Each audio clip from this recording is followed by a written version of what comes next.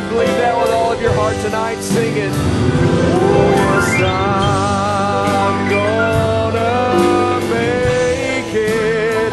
Let that be your testimony tonight. Oh, and I'll keep on trusting that He's working everything for my good. Oh, He walks beside me. Oh, and heaven is in my view. Oh, I'm gonna make it through. Oh, let's sing it to Him one more time tonight. Oh, yes, I'm gonna make it. He's already said that I would. Oh, yes, I'll keep on trusting that He's working everything for my good. Oh, He walks beside me. Oh, and heaven is in my view. Oh, I'm gonna make it through. Amen. Oh, I'm rich in faith and hope and love. I got more than my share. I'll be moving to my mansion just over in glory, where I'm a rightful heir. I'm rich in faith, hope and love. I've got more than my share. I'll be moving to my mansion just over in glory, where I'm a rightful heir. I'm rich in faith, hope and love. I've got more than my share. Oh, I'll be moving to my mansion just over in glory, where I'm a rightful heir. Amen. Give the Lord a hand clap of praise tonight. Amen. Certainly it's good to be in His house tonight. Amen. On the Saturday night, turn around, shake somebody's hand, greet them in the name of the Lord, tell them it's good to see them in the house of God tonight. Let's play a little more of that. You know.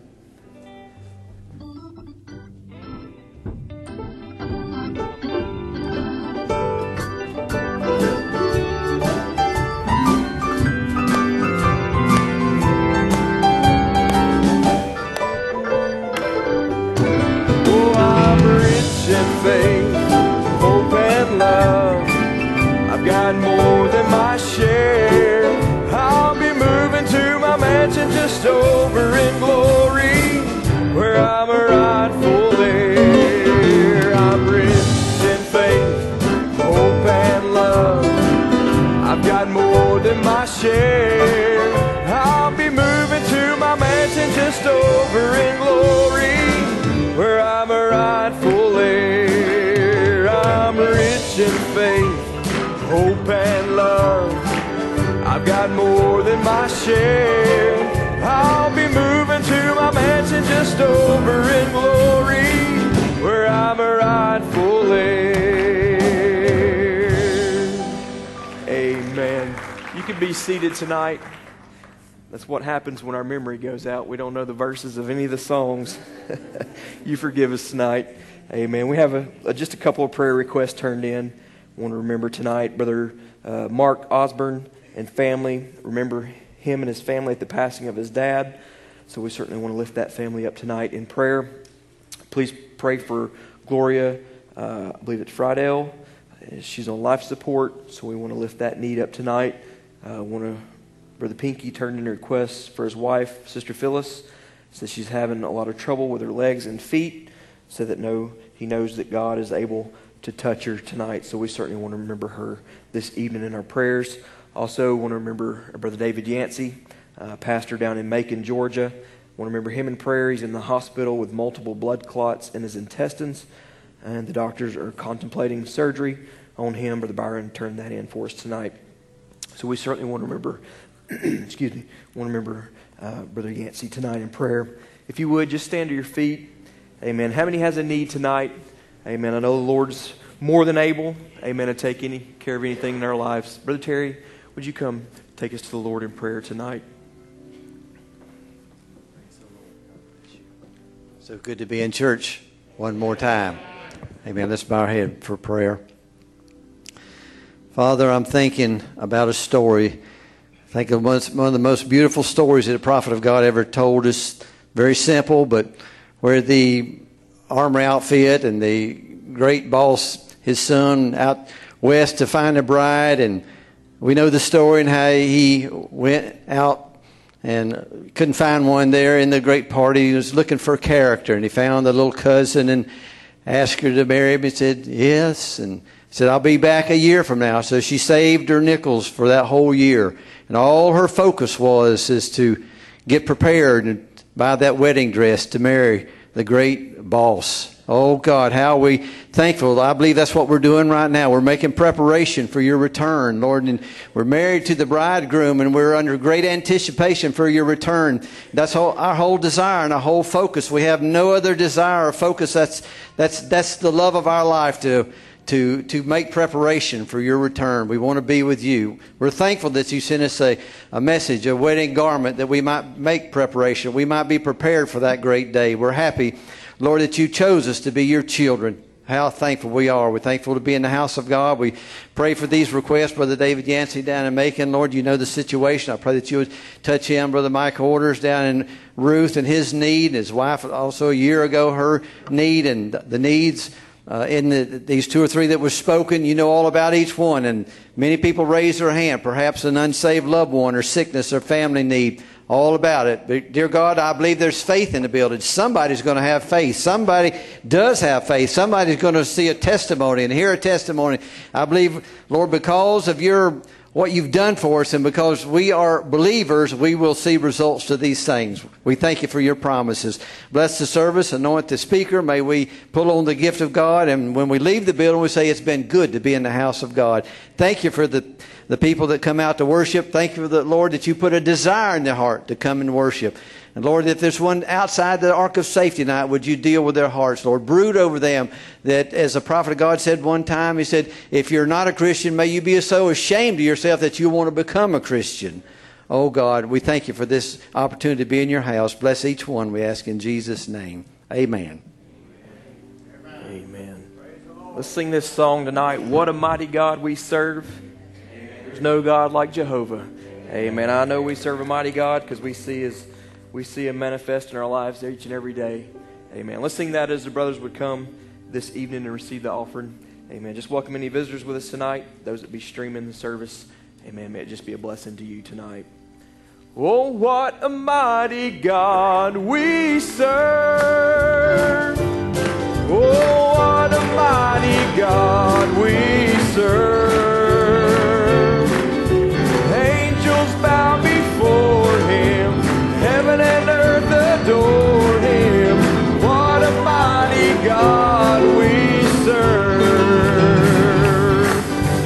What a mighty God we serve.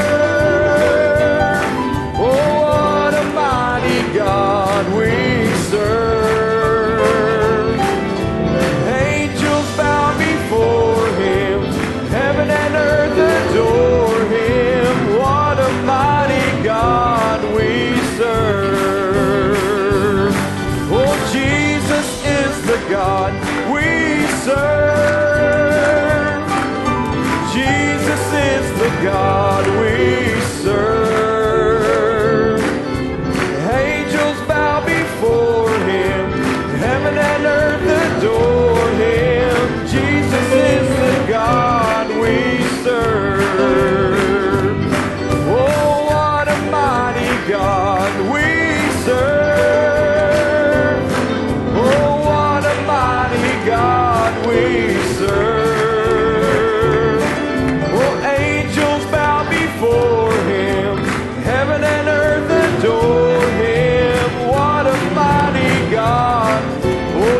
to it one more time. Oh, what a mighty God we serve.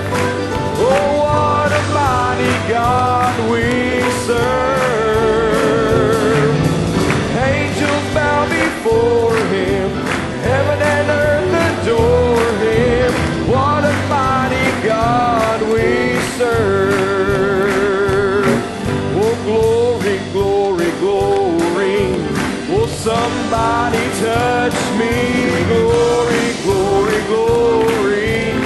Somebody touch me.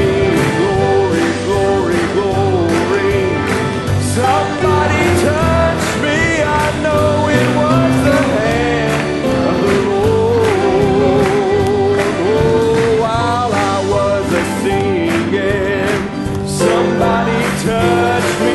Oh, while I was a-singing, somebody touch me. While I was a-singing, somebody touch me. I know it was the hand of the Lord. Oh, glory, glory, glory. Oh, somebody touch me. Glory, glory, glory. Somebody touch me. Glory, glory, glory. Somebody touch me. I know it was the hand of the Lord. Oh, while I was praying, somebody touch me. While I was praying, somebody touch me. While I was praying, somebody touch me. I know it was the hand of the Lord. Oh, yes, glory, glory, glory. Oh, somebody touch me. Glory, glory, glory. Somebody touch me. Glory, glory, glory. Somebody touch me. I know it was the hand of the Lord.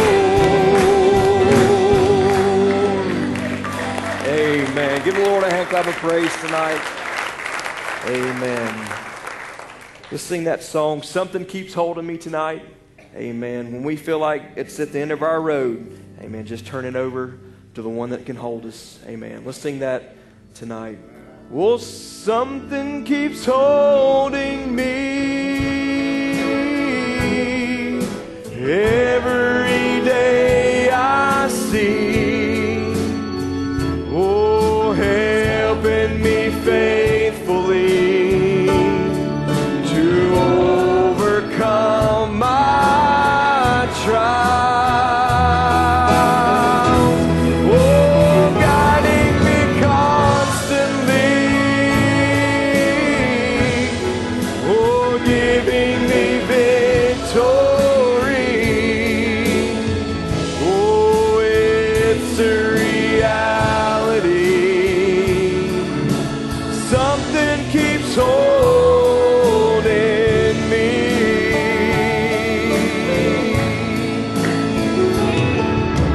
Trials of this world were getting closer. Oh, the pull I felt was more than I could bear. And I was on the verge of giving over. And the strength within myself just wasn't there. Oh, yes, I'm so glad tonight. Oh, that something keeps holding me.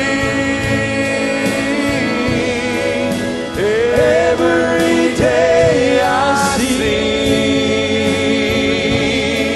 helping me faithfully to overcome my trials.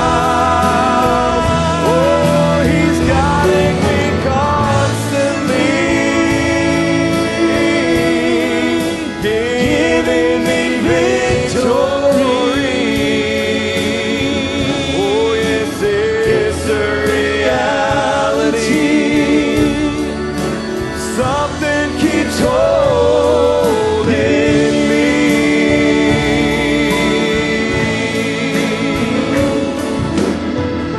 Satan lay before me his temptation.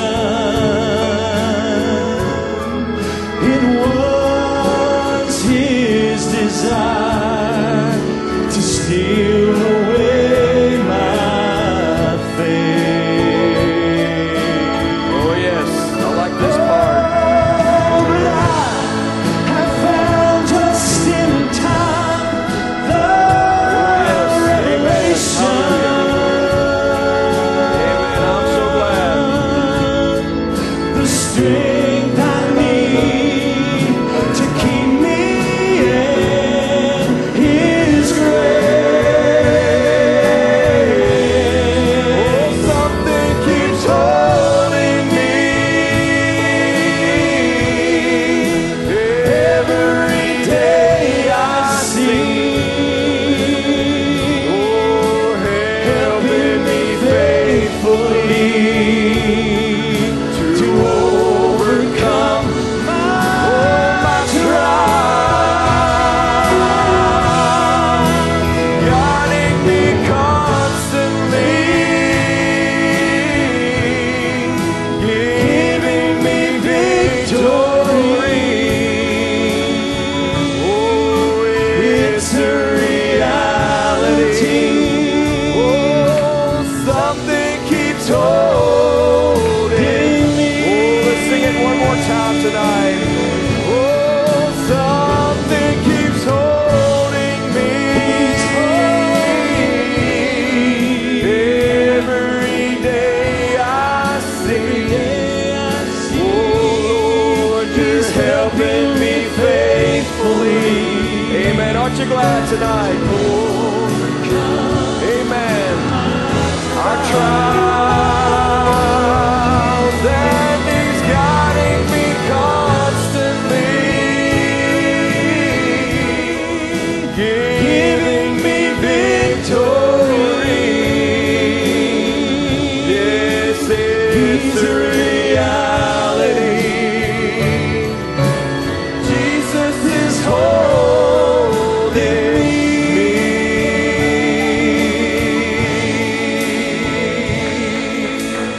Give the Lord a hand if Jesus is holding you tonight. Amen. You can be seated tonight. Brother Harry's going to sing a special for us.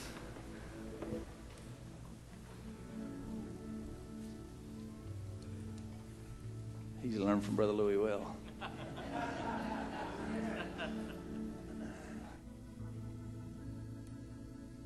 Well, I really didn't have anything, so let's, G, I think.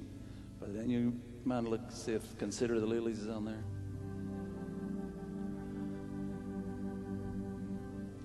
Y'all know this, so we can put it up on the board and y'all can help me sing it.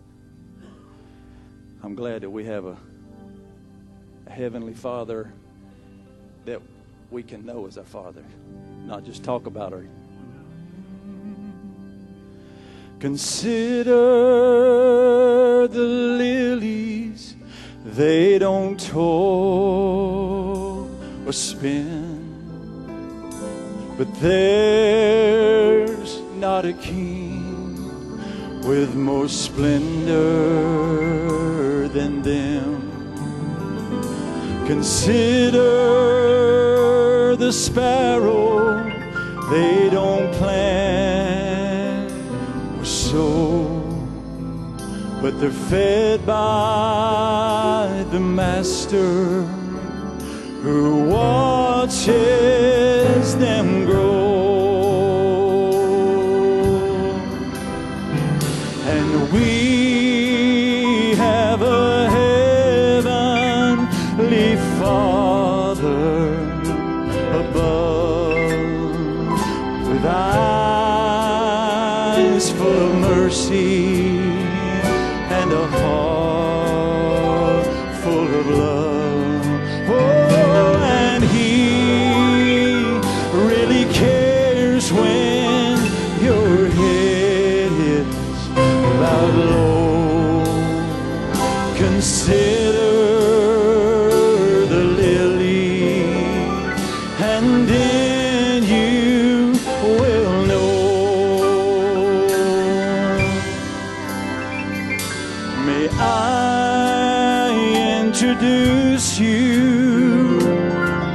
this dear friend of mine who hangs out the stars and tells the sun when to shine. He kisses the flowers each morning with dew, but he's never too busy to care about you.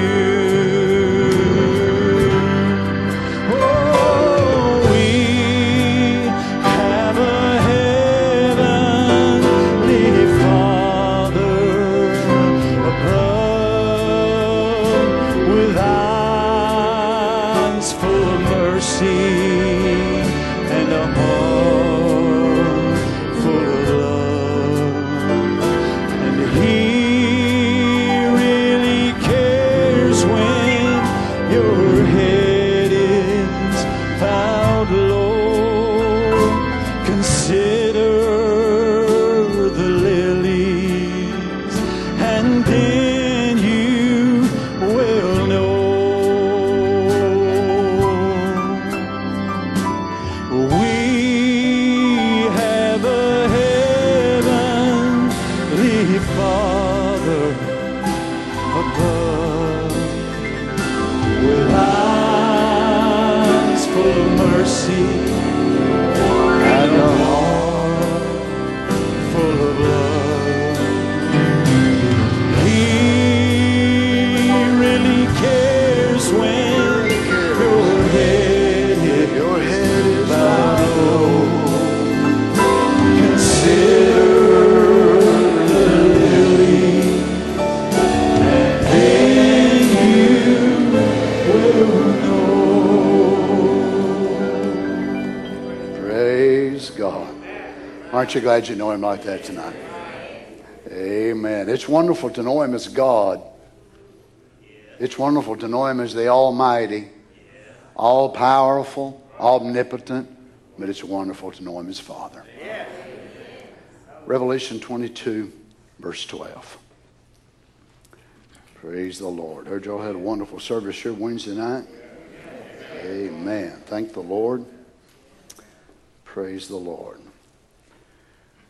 We're talking about our new home and actually looking at the reflection of the character of the God and the people of that new home versus the type of material that new home is going to be built out of. This new home consists of all different categories of people. It consists of the elect in the Lamb's book. It will consist of those that are in the book of life, whose names are not blotted out. It will consist of those of Revelation 22:17. The Spirit and the bride say, "Come." Those that are athirst, let them come.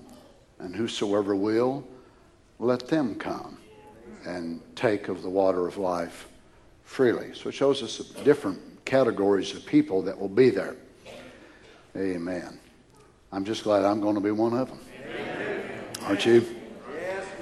Now, notice as we've looked at this before, that this book of Revelation, especially this 22nd chapter here, it's a dialogue between the Lord Jesus, the angel, which is bringing the revelation, John, even the bride speaks up. So you have to be very careful in reading it. Notice this is Jesus now. "Behold, I come quickly, and my reward is with me to give every man according as his work shall be. I am Alpha and Omega, the beginning and the end, the first and the last. Blessed are they that do His commandments, that they may have right to the tree of life and may enter into the gates of the city." Now, I'm sure you noticed that there in verse 14 it changed into another person, which of course is John. Blessed are they that do His commandments. It's not Jesus now speaking and said, "Blessed are they that do my commandments," but blessed are they that do His commandments. So it's another person that's referencing Him. "That they may have right to the tree of life and may enter in through the gates into the city." I mean, like to be remembered tonight before the Lord as we pray. Hold your need, your request in your heart there. Heavenly Father, as we bow our heads to the dust of the earth from whence we came, we're so grateful, Lord Jesus, to be able to have the opportunity to stand once again in the presence of the Almighty God. So grateful, Father, that we don't have to stand there before you with fiery eyes of judgment looking at us. So grateful, Father, that we don't have to stand there with fear so gripping our humanity, our sins, our trespasses being there before us, knowing that judgment awaits us. How grateful we are that we can bow our heads, close our eyes, and call on Father God. Lord, we are so blessed tonight. If you never do one more thing, if you never answer another prayer, if you never heal us, if you never meet another need or another burden in our life that we have just to make us your children, we are so blessed. We want you to know we appreciate it tonight with all of our hearts, Lord Jesus. I pray that you'd speak to us tonight, Father, as we look into your word once again, Lord, in Jesus' name. And the saints said, Amen. God bless you. You may be seated. Before we go back into the tree of life, I would like for us to first tonight look at life itself. Life itself. Life is a great thing. As a matter of fact, it is the greatest of God's gifts. Most people in their mind, they would think about, now, what great things would be in life. The carnal Laodicean, they think more of things and what all things they can accumulate and what all things that they have in their possession and what all things they want in the future. And they are jealous of other people because they have more things than they do, money or whatever more that it is. But in reality, in all the things of life and the things that go with life, that is not the greatest part of life itself. Now, money, of course, we know that money is an exchange, and we're able to exchange it for goods, for different things of life, and we need money, of course, to be able to live, function, operate. But money itself is not the greatest thing of life. Human love is a great thing, but yet human love is not the greatest thing of life. Actually, the greatest gift itself would be life itself. Now, let's look at it for just a few moments before we go back into the Garden of Eden. Now, if this building here tonight was entirely stacked full of $100 bills beginning at my office door, every crack and cranny, the baptistry included the furnace room, we'll even put it in the organ, we'll put it inside these amplifiers, speakers, in every room we can do it. We'll stack $100 bills plumb up to the ceiling. We'll go all across the fellowship hall, we'll put them there. We'll put them up into the nurseries upstairs, we'll put them into the bathrooms. We'll fill the sink, we'll fill under the sinks, we'll put them in the vanities, we'll put them in Brother Jim's office chair in the library.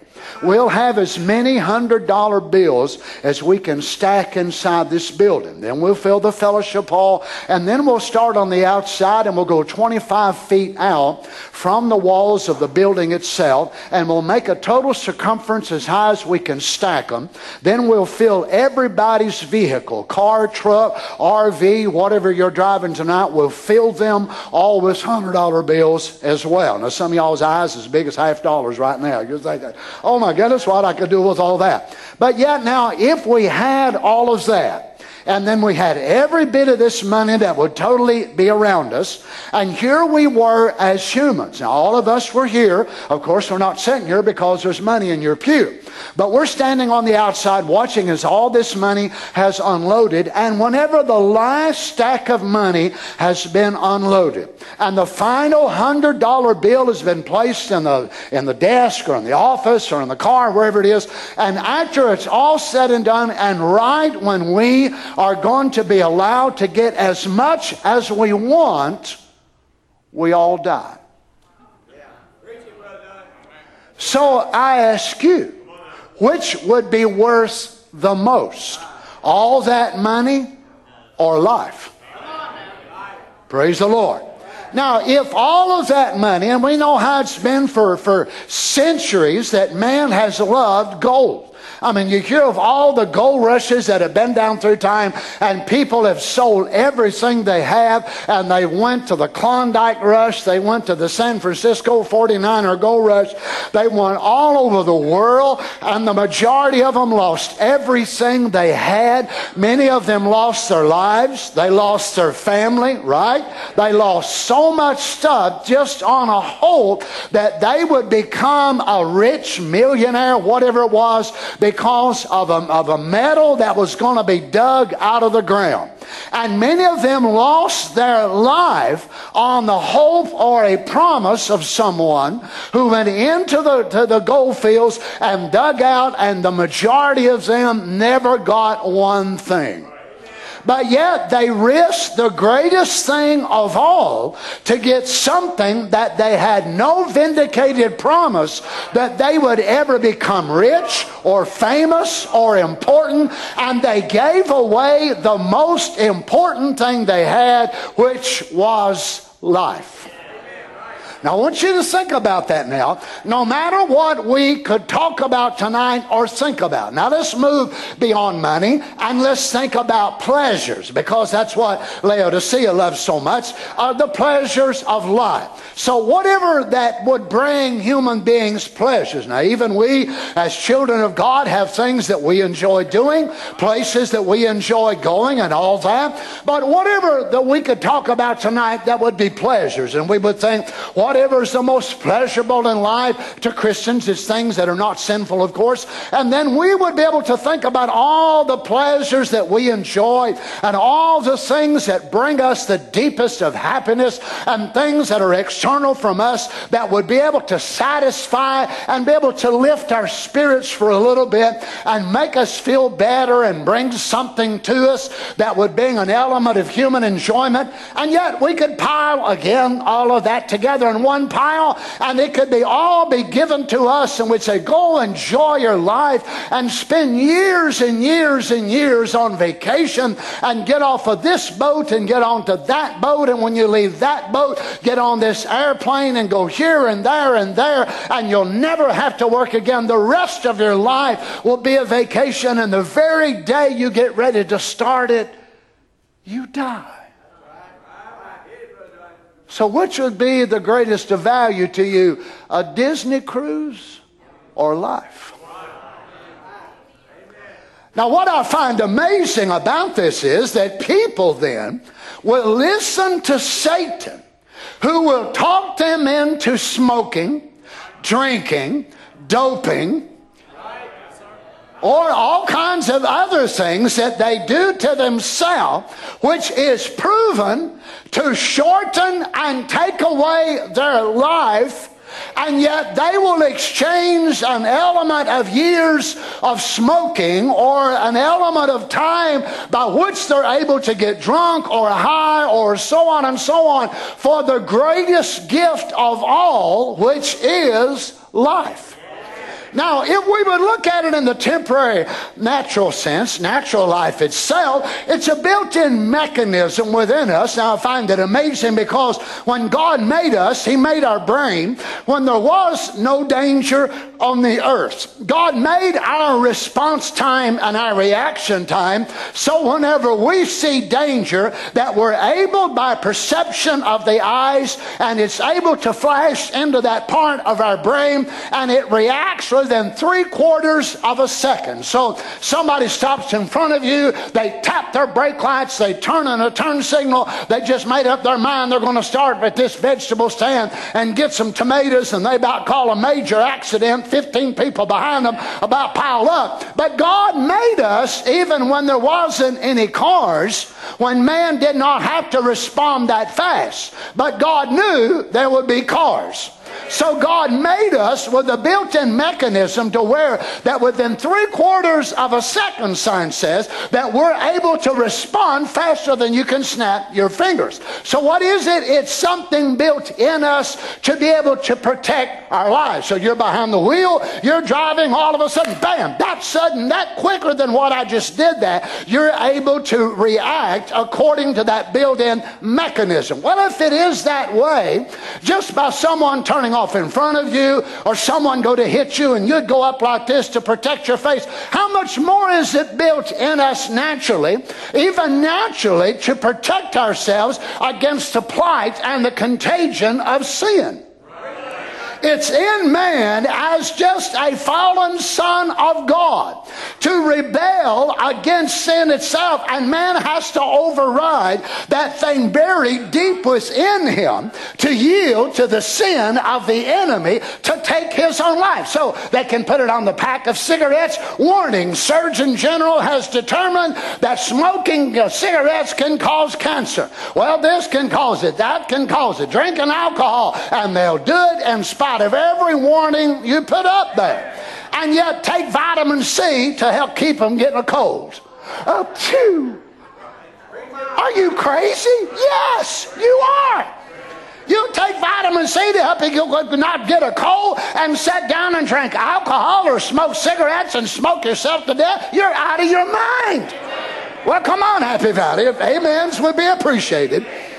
But yet there's something about life. Now, life itself, you know, it's a great mystery. We know that God, I can't believe that God will ever allow science to be able to break in it and create it. Now, we know they try to clone and try to do all different types of things with DNA, but still, they did not make the DNA or the life by which the DNA come from. Only God can do that. But yet they desire to break into life itself and be able to of course, they keep the bodies of, different communist leaders, and they've got them frozen and whatever more, under the petition that they think one day they'll be able to bring life back again. Because man wants to live forever without coming through the power and under the submission of the cross. Right? So he wants to be able to do it through a test tube or medication or some sort of shot. He wants to be able to gain life. Now Satan will tell people, oh, this is the life. This is living. You're really living. He knows he's lying to you. He knows that he's telling you a lie, trying to convince you that drinking alcohol and all these other things is life, while science itself will tell you that it's not. All you got to do is read the warning and know that it is not. But yet he convinces people that is life. In reality, it's not. So you take the rich, the famous, those great celebrities around the world, and when they take their lives or they're in an automobile accident, then what happens to all of their money? Whenever these great, wealthy, important people, have you ever seen any of them take $1 million with them to hell? You ever seen them bury $1 million inside of a casket? Well, they might put it in there, but I guarantee it'll never make it to the graveyard. They'll be picked clean. Well, hallelujah. Is that right? Why? People think, why should you let all that go to waste? I mean, there ain't really burying that with them. I'll help myself a little bit. Well, the undertaker gets a little bit. The grave digger gets a little bit more. Ain't so-and-so gets so-and-so. And Uncle Cousin gets so-and-so. So why in the world bury all that good money? So which is the greatest, money or life? Answer me. Which is the greatest, alcohol or life? Which is the greatest, the pleasures of sin or life? Now notice then, it is on this aspect that the very kingdom of God is built, and that is the basis of life. God is the controller, God is the giver, God is the creator of life, perpetual life and eternal life, and we know that He is the only source by which people and things can actually live and reproduce. Now, based upon this, and we know when we go looking into the paradise of God, that we have several phrases by which God Himself coined and used them in the tree of life, the crown of life, the book of life. So everything that goes before that is a synonym with that word, comes from the great Creator Himself. The rewards giving to the overcomers of the church ages has an affiliation with life. So heaven itself is not just about gold and silver and beautiful things, but it's about life. Praise the Lord. Now, in the Garden of Eden, it was based upon that very thing. Now, remember when God started with the lower forms of life. You know, the prophet said it might have started with an amoeba, a very short form of life, might have come from a one-celled thing, wherever it was that God started it from, and then it started expanding, and the cells began to divide, and it kept going higher and higher and higher, and it was a form of evolution. But spiritual evolution, not Einstein or the others as the scientists would look at it. Now, we realize then that God himself is the one who gives life, and Einstein himself, the great brain who had such significance, said there's only way to be able to look at the universe and things that's there and explain it, and that is Hebrews 1. And that says that the God who framed all things by the power of his word. Right? We still believe that, don't we? But we know that before God ever brought the man into existence, that life had already come into existence for maybe millions of years. We don't know for sure.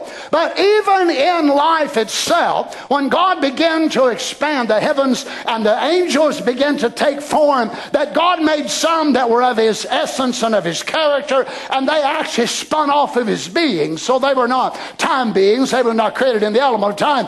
But coming from the eternal, they would not have a beginning. If you could understand that, you'll see where you were in your gene form. That's why we have eternal life. So it's not that that life actually started on one day, but it spun off of him, which is eternal. But also from him, that part of himself, he could allocate things that would come forth and fill in the span of time, and then they would cease to exist because they are not part of him in that sense. You understand?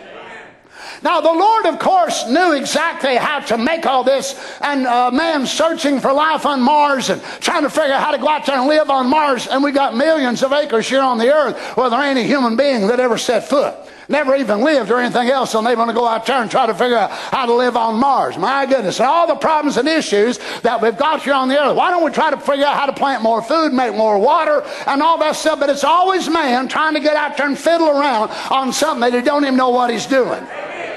Well, praise the Lord. That's man, that always minding somebody else's business and not taking care of his own house. Once you figure out how to take salt water and make drinking water out of it, turn the desert into something to be able to bring forth roses and cabbage and peaches and apricots. But that's man. He wants to look at something like that because to him, he's saying, oh my, and yet science itself is not life. Science cannot make a blade of grass. Science cannot. Oh, you say they can. They cannot. They have to take an original life and be able to tamper with the seed line and be able to get inside of there. They cannot make life itself. Why? God is the one who made it. So God, when he began to bring all of this into existence, and then when he made the earth and put all the life, the beginning of life on the earth. Now we move from angelic life into botany life, animal life, and whatever lower form of life that has started, and it kept coming up higher and higher and higher until the Lord God made man. Now we know, of course, in Genesis 1 that God brought out of himself this man in Genesis 1. This was the man, of course, which was in the original image of the Word, and then the man in Genesis 2 took on the form of the kingdom he was going to be king over. Now the man in Genesis 1 could not have properly ruled the kingdom by which he was going to be king over as long as he was in spirit form. So God took him and gave him a hand like a bear, a foot like a monkey, you know, this and that and the other, because he bore within his own earthly image parts of the kingdom by which he was going to rule over. So must the Son of God do the same thing and become a human being. He could not die in the form of Logos. He could not die a supernatural life. He had to die as a man. Now, whenever God brings it to this stage, then, of course, the Lord wants to bring forth the first species that would have this human life. That's a higher life than that of the serpent, of the chimpanzee, of the monkey, of the gorilla, of all the other things that lived on the earth. And God makes this human being out of the dust of the earth, and he forms all of the organs, the bones, the sinew, the cells, the tissue, whatever more that's there. But the man stands there as it was with his toes like roots as a tree down into the earth. So man cannot breathe, a man cannot move. He is no more than the mechanics of a bunch of calcium, potash, petroleum, cosmic lights. So God takes the mechanics of all of this, and he reaches over here and gets a handful of this and a handful of that, and he goes to shaping it not from the clay, but from the dust of the earth, the very top of the earth itself. Then God goes to making all of this, but still there's no life. So it's like a potter as he takes a handful of clay and he begins to take on an image. Now there was no visible image in God's mind by which he could make it from, except for the spirit image of the Logos. There was no other man there. But yet he began to form him from that spiritual image. Now remember, in the eternal, he can look at something that is not and consider it as though it is already there. So the Son of God did not already have a flesh body, but here Adam is made in a prefigure of what the Son of God would look similar to thousands of years down the road. Everybody with me? So here he stands, but he's still not alive. So now look around him. He's got all this beautiful paradise. The trees are alive. The monkeys are alive. Elephants are alive. All the botany life is alive. The flowers are blooming. The water's trickling down. It's such a beautiful paradise. But here stands this man, totally, completely lifeless. Now he has eyes. He has eyebrows, eyelashes. He has pupils. He has corneas. He has fingernails, toenails. He has all these things. So the mechanics of his body is there by representation, but he's still not alive. Right? Now he has a position by which he is the head over all of this, but it doesn't do him any good because he's not alive. Are you getting my point? Life is the same. He had eyes, but he couldn't see. He had hands, but he couldn't feel. He had a mouth, but he couldn't talk because he did not have any life. People can come to church and clap their hands and play tapes and say they believe the message. Oh my, say I'm their pastor, but without eternal life, they're just a bunch of mechanics piled up in a pile. But we don't want to be mechanics only. We want to be dynamics and mechanics. Now, the mechanics, of course, is the body of Genesis 2, and then the dynamics, the supernatural part, is that what comes from Amoria, the breath of God, which must be breathed in him, but also Adam's supernatural being, which existed in Genesis 1. Now, this is before, of course, he's called Adam. He was yet the Word, so he had not attained a human name. So here he stands, all mechanics, total mechanics. Absolutely no life, no movement, no nothing else. Everything around him moving. Maybe the animals come by and looked at him, and the birds flew by and looked at him, and all this life is moving around him, but he himself has absolutely nothing. The elephant could come by with his trunk and breathe on him. He did not have the ability to impart this pneuma of God, this life, this animation in this body. He could not do it. There's only one source by which the life could come, and that was from the eternal.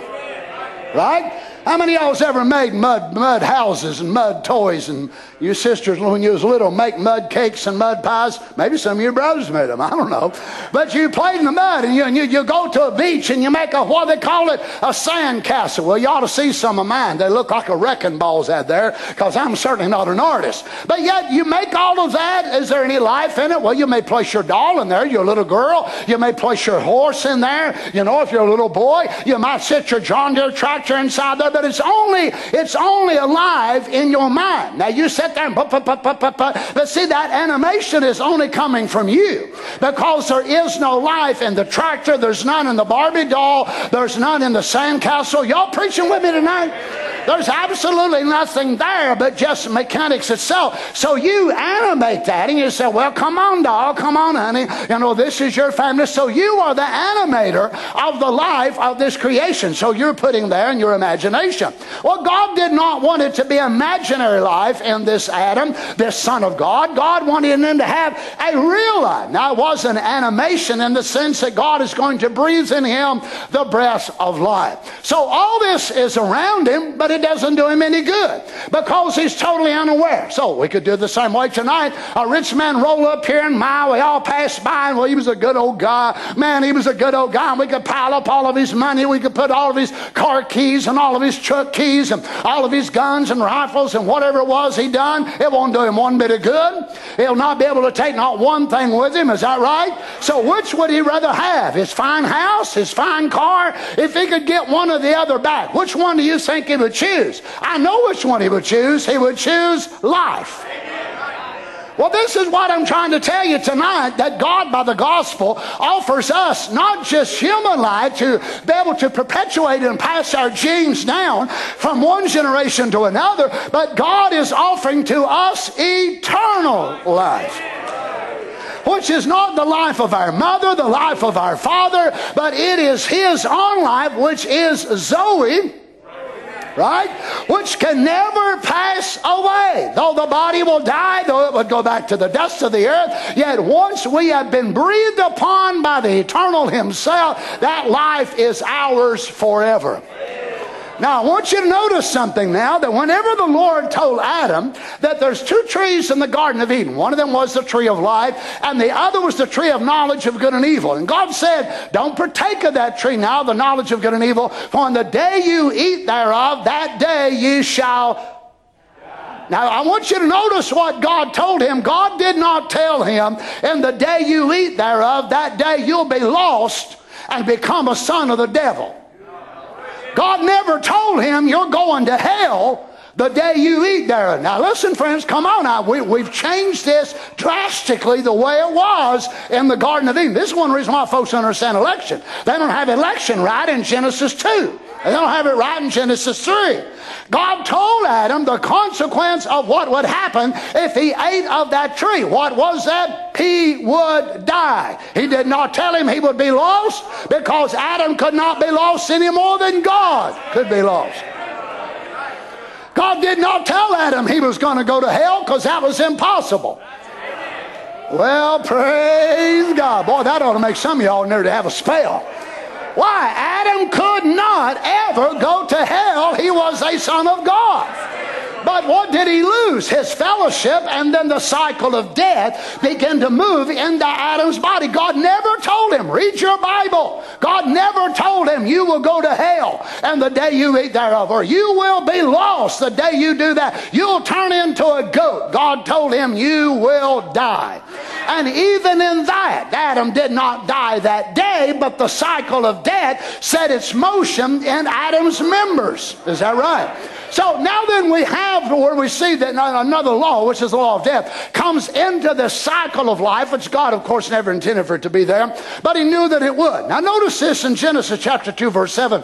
And the Lord God formed man of the dust of the ground. Now notice now, this is the first revelation in this chapter here, the first revelation of the compound name of God that is being revealed. In Genesis 1:1, in the beginning, God, Adonai, Elohim, God created the heavens and the earth. But here in Genesis 2, we have, it is Jehovah with his family, so it is Jehovah Elohim or Jehovah Adonai. So it is the compound redemptive name of God. Now remember, the word interpreted is a manifestation of the name of God. So here we find that the name of God in Genesis 2 is revealed in another attribute. Praise God.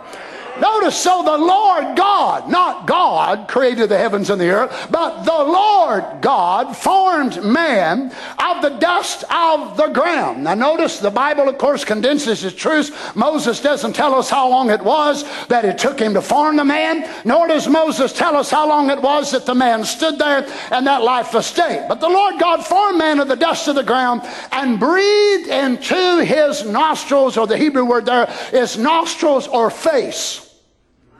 Breathed into his face the breath of life, and man became not a living human being, but a living soul.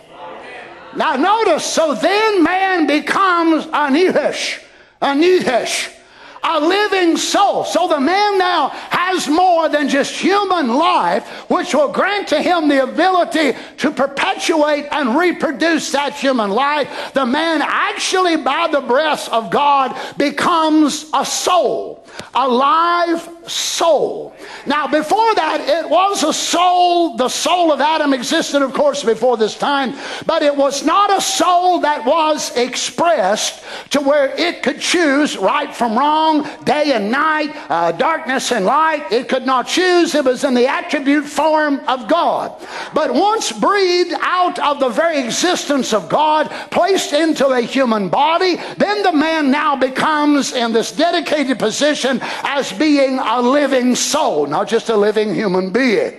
A living soul. And the Lord God planted a garden eastward in Eden, and there he put the man whom he had formed. And out of the ground made the Lord God to grow every tree that is pleasant to the sight and good for food, the tree of life also in the midst of the garden, and the tree of knowledge of good and evil. Now here we have the man that is placed, a living soul man, which is placed in a living live garden. Except each of those lives are a little bit different. The life of the beetle is different than the life of the animal. And the life of the animal is different than the life of the fruit on the tree. And the life on the fruit on the tree is a little bit different from the life of the vine that grows up the tree. But they all come from one source, right? So you take the life of a vine that grows up in there and you try to be able to transpose or move that life over into a tree. You can't do it. It won't live. And so God made each life with its species according to how he wanted it to grow in the beginning. Now here the man is a living human being, but he's more than that. He is a living soul. Aren't you glad you're a living soul tonight? Now think of it, at this time there were no humans on the earth with a dead soul. Now you see the scripture that Paul wrote years and years later, talking about the woman that lives in sin, and said that she is dead while she liveth, could not have been said in the Garden of Eden. Because there was no live human beings with dead souls. Dead nature, you understand what I'm saying? Now I'm talking about dead in trespasses and sin. So there was none of that, but it was a living soul and a living human being with perpetual life, and his youth, of course, was constantly going on. Now then, of course, God brought the woman out, and we know the fall, how it come that way. Now notice then, after the fall in Genesis chapter 3, verse 22, and the Lord God said, behold, the man is become as one of us. Now, I know Trinitarian people like to take this scripture and try to prove this, that there was more than one God there. But you do not find the Bible in the English or the Hebrew saying any such thing. But God is actually speaking to the council of heaven. He ain't speaking to no little boy and no Holy Ghost associate. But he's talking to those beings which are the eternal attributes of the eternal there in heaven. Glory. The man is become as one of us to know good and evil. And now lest he put forth his hand and take also of the tree of life and eat and live forever. Therefore the Lord God sent him forth from the Garden of Eden to till the ground from whence he was taken. Now another law moves in the cycle of Adam's members. Now he is alive, but he starts feeling pain and he starts sweating, and from the brow he starts getting outside and laboring, and the productivity of the gland changes, and now he's got to labor and he's got to fight these mind battles of what he did, how that he's brought all this upon the earth and the creation of God. Every day he gets up, you imagine, feeling aches and pains, and before that time he felt absolutely nothing but happiness and health and the goodness and mercy of God. My, what a day. What a time we're going back into. Is that right? But now he goes to dealing with issues, and he goes to feeling physical things. And no doubt, Brother Terry, in order to really cover the scope of the fallen human being, he had all kinds of mind battles in his mind. What will the consequence of what I've done? What will it bring? How long will this go? Will God let this go for a generation or 2 or 3? Or how long will this go? My, if Adam would have known, there would have been billions and billions of people on the face of the earth. All the sorrow and heartache and difficulty that he introduced to the world, no doubt the man could not have taken it. No doubt in his mind the battle that he must have fought and what he must have went through and the sickness that he dealt with and the difficulty of him and Eve. And he noticed as he walked outside of the garden, and God slammed the gate as it was behind him and put cherubims turning every way to protect the way back to the tree of life. And Adam went out into the earth, and he noticed the earth had now lost the brightness of the green, and the hues of the blues had been toned back, and the water had lost an element of its brilliancy. And the sun, he noticed the sun wasn't as bright as it was the day before, and everywhere he looked, everything seemed to be toned down. The hues and the colors were not, they were not as brilliant as they were before. And even though he was still alive, inside of him, he did not feel as happy and as light, and he just did not feel the same anymore. I understand, don't you? As we get up every day of our life and we look around and we see the darkness that's around us everywhere, the sickness, the pain, the suffering, the heartache, the trouble. It seems that it takes away some of the brilliance of the blue and the skies, and it affects the green and the trees and the green and the grass. But one day, my brother, sister, the condition that absolutely affect us here in life, one day they'll all be taken away. There will never be a sick person ever march down those streets of gold. There'll never be a baby born blind. There'll never be a lame, a halt, a cripple. Praise God. The blues will be as brilliant as they were in the eternal. The pinks, the yellows, the greens. Oh, hallelujah. The magnificence of our Father in the color spectrum that He created will be in a way that you and I can only dream about.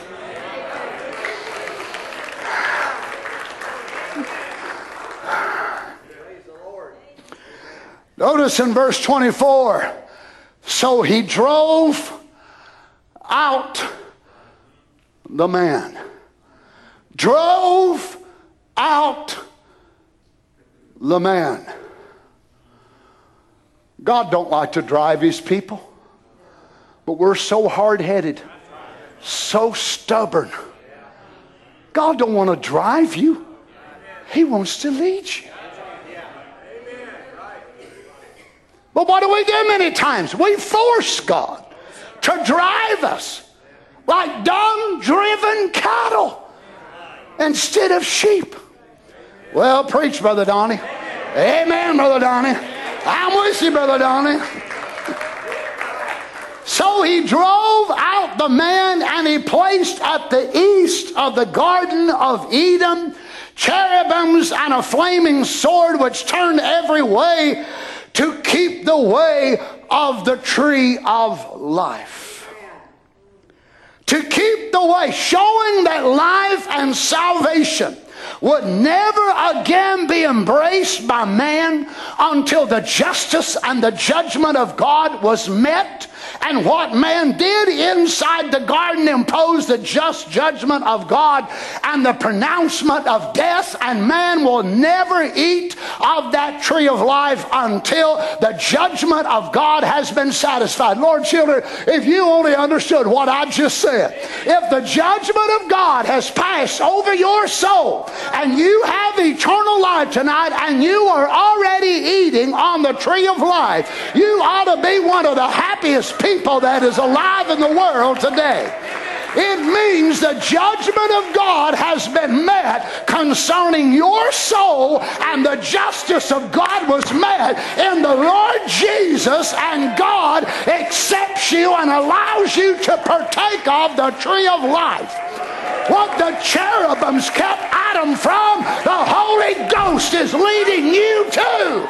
What a flaming sword kept Adam from, the Holy is leading us to the tree of life. Not only are we feeding on it, but the prophet of God said the tree of life is blooming in us. Praise be to God. Notice this, Brother Branham in the message called the End Time, he said, now then, Cain came and knelt down, built an altar.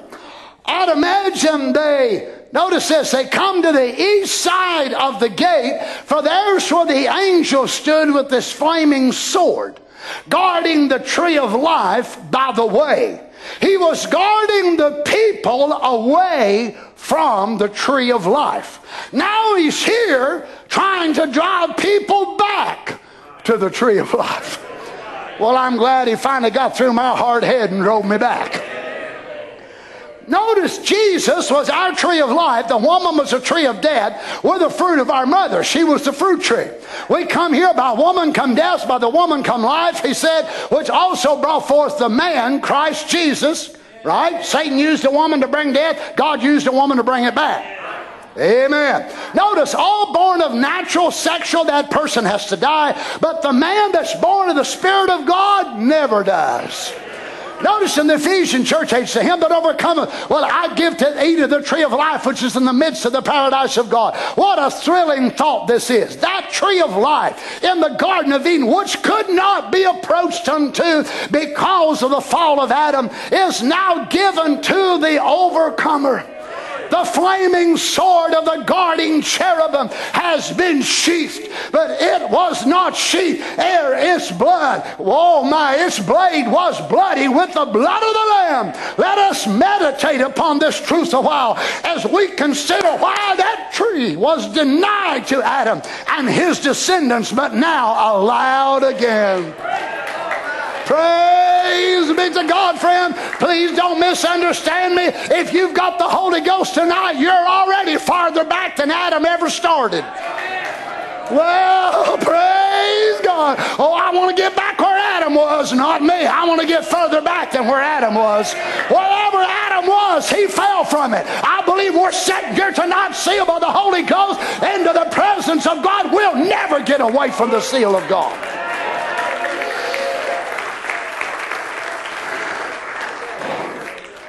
Oh, praise God. I love this. God's intention for his creation, man, is to express his words. In Genesis, Adam was given the word to live by.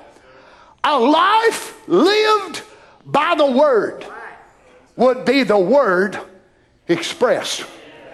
And you all want to know what you can do to be a Christian. You want to know what you can do to be the Word of God. Live this Word every day. Every day you live this Word, you are a written epistle in this Laodicean time frame that we're in. And you are expressing the Word, and that Word will judge the people around you. Oh my. A life lived by the Word will be the Word expressed. This is true, is it not? But did Adam live by that Word? No. Because he was to live by every word, and he failed to take heed to every word. Then there arose Moses. What a great and mighty man he was. Yet he also failed to live by every word. That prophet, that type of the great prophet to come, failed in anger to obey the Word. And there was also David, the great king of Israel, a man after God's own heart. He failed by adultery. When he was tempted, well, your name could be put in here as well if you'd like for me to. And every prophet, well, we just go ahead and say it. Brother Branham too. Brother Branham failed. Brother Donnie's failed. Every one of us here's failed. There's only one that didn't fail, and that was Jesus. Brother Branham couldn't take the book. Paul couldn't take the book. Only the Lamb could take the book. Notice this, but eventually in the fullness of time there came one, the head, even Jesus, who also must be tempted to see if he would live by every word that proceeded out of the mouth of God. This is why Jesus had to be tempted and tried and tested. It's one thing to say, oh yeah, I can do it, I can do it, I can do it. That's only words. But it's when we're tested, it's when we prove our words. So God had to allow him to be tested by women. Jesus was tempted by drinking. Jesus was tempted in every point as we are, yet without sin. He had to prove what he was talking about. Did he prove it? Well, praise God. Let's go ahead and be honest. He proved what I couldn't. He proved what you couldn't. But since he proved it, I don't have to prove it. He's already proved it. So I believe him by the way that I live and let his life live out of me, that he proves his own word still. Amen. Notice, he says, then was Satan foiled. For here was one who lived by it is written, and that masterpiece of God overcame by reflecting God's word. Every word. There wasn't one sentence. There was not one diphthong. There was not one letter that Jesus left undone. There was not one commandment that he broke. You hear me, church? There was not one promise in God's word that he ever broke. He kept God's word. He was without sin. Notice, then when this manifested perfect one, given to the cross as the perfect Lamb of God for the perfect sacrifice, and on the tree he received the wounds unto death, that we by him and because of him might eat of the tree of life.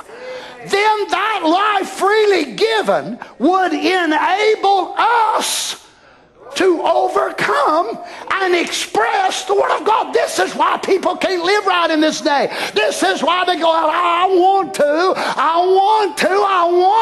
Wanting to ain't enough. You've got to get the life of the tree in you. Oh, glory to God. Hallelujah. Oh, my. Notice this. Brother Ron Spencer, I think read this quote over at the Roots meetings this week, and I just thought it was an outstanding quote.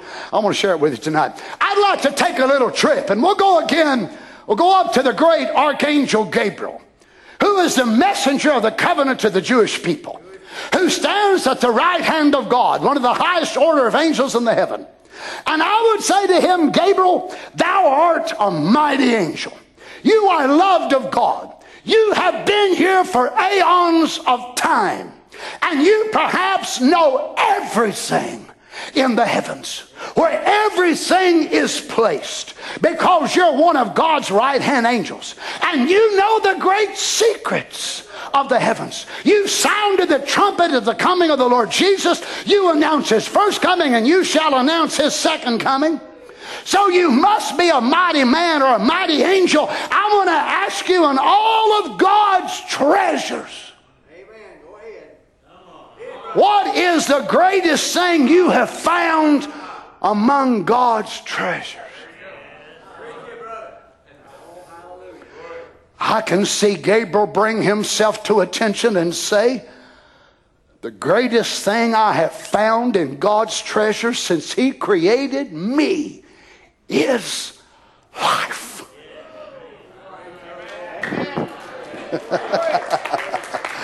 Praise be to God. God made me to live for eternity, and life is the greatest thing there is. It's amazing how many message people don't believe that. I always find it so amazing whenever someone dies in a family. A husband, a wife, a mother, a father, and the people will cry and lament, and you feel so sorry for them, because a lot of it's true. A lot of it's crocodile tears, you know that. But a lot of it is real and it's genuine. But they make no plans to spend eternity with that same person they're standing here crying over now. And they'll cry and get depressed and have to get on uppers and downers and inners and outers to help them to deal with the death of that body. And yet they make no preparation to live eternally with that individual which they say they love so much. I'm sorry, I just don't understand it. It looks like to me, if you really love them that much, you'd want to go where they are. Well, praise God. Come on now, saints. You would want to be where they are. But it proves that a lot of people do not. They miss them in time, and they miss what they know about them in time, and that's as far as they go. But to a real attribute of God, life is a wonderful thing. Life is a blissful thing of God. But not just human life, not just the ability for us to perpetuate human life and pass our genes on and then pass it on down to another generation and another generation, another generation. All that will eventually die. It will eventually come to an end. Oh my. And then we don't make hardly any preparation for eternal life. People just get all stressed out if they have to go to church once a week. Oh man. Oh wow. The Redskins will be playing about the time Brother Donnie's preaching. Wonder if I could stream it on my phone while he's preaching. NASCAR will be going on at Bristol about the time he gets in the pulpit. You better be worried about the other fire instead of NASCAR.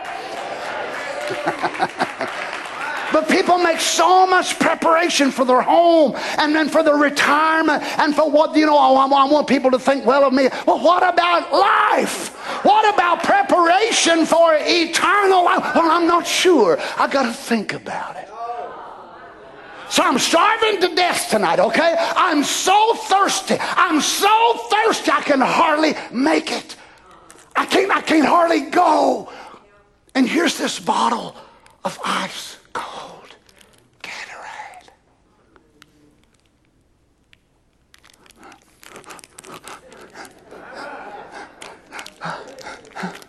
I'm thinking about it. Oh, but what if it's poison? How do I know? Somebody didn't put. But Aaron, did you put something in this?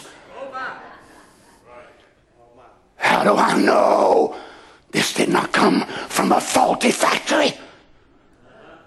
And there's all kinds of stuff in here. Oh, it might kill me. Well, there's one way to know.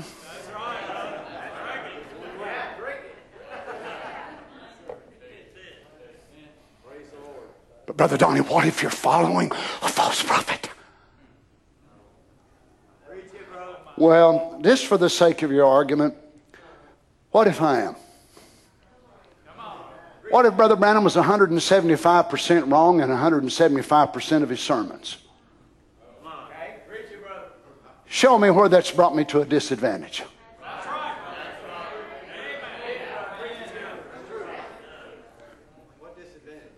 Show me. You're welcome to stand. Show me where it has made me corrupt, vile.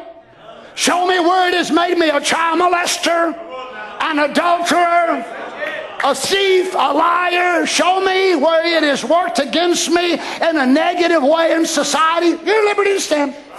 Show me where it has made me a vile, wretched, a wicked type of person. But what if this message that we believe and preach is the truth? You have lost everything if you stand against it.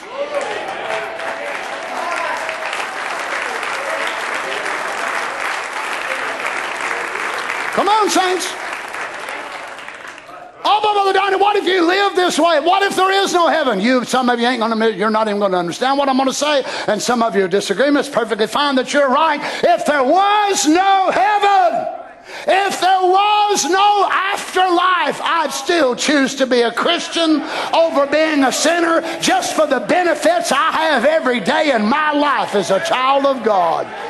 Well, now I know you're crazy. Yep, now you know for sure. You heard me say it yourself. If there was no heaven, if there was no hell, I'd still want to be a Christian because I've got joy that the world knows nothing about. I've got peace that the world knows nothing about. He heals me when I get sick. He encourages me when I get down. He helps me when I wish somebody would preach with me tonight. I would live for Him if there were no streets of gold, if there were no gates of pearl. I would want to live for my Lord Jesus. But I get all this at heaven too.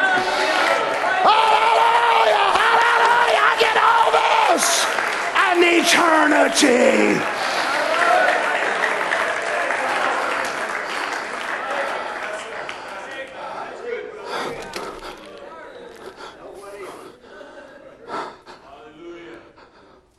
I want it so bad.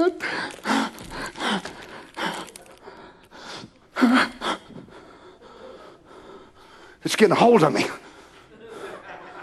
That scares me. It's getting a hold of me. You know why? Because you're a coward to let go. Come on now. I always feel sorry for folks that can't let go. They're afraid to totally trust God. They're afraid to totally trust any preacher. They'll totally trust nobody. And the one they can't trust the most is the one they're holding on to the most, which is themselves. That's right. Amen. Amen. I'll trust God's prophet much more than myself any day of the week.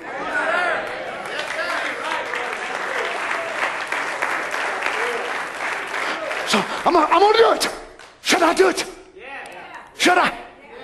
But can you guarantee me that's not poison, Brother Tom? Are you sure? Now, are you sure? What if there's one bottle out of them million that come off right that's poison? Oh God, oh God, oh God, oh God.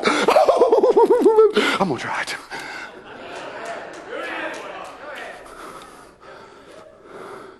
I don't know if I should or not.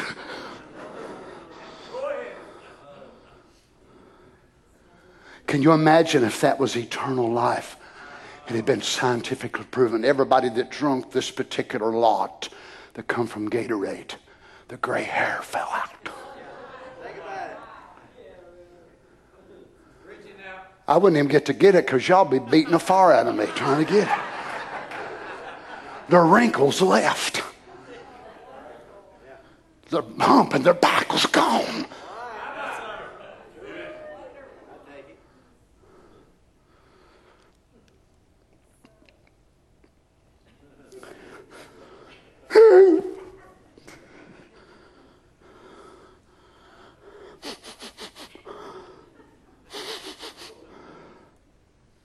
I want to, but I'm afraid. You're crazy. You're out of your mind. Now you imagine people doing eternal life this way? I know my mannerism and my demonstration you think is it's crazy. Hey friends, folks do eternal life like this every time they hear an altar call. Anointed servants of God, the bride will say, come. And say, come and receive, eternal life. I don't know. I don't know. I don't know. Or you can do this.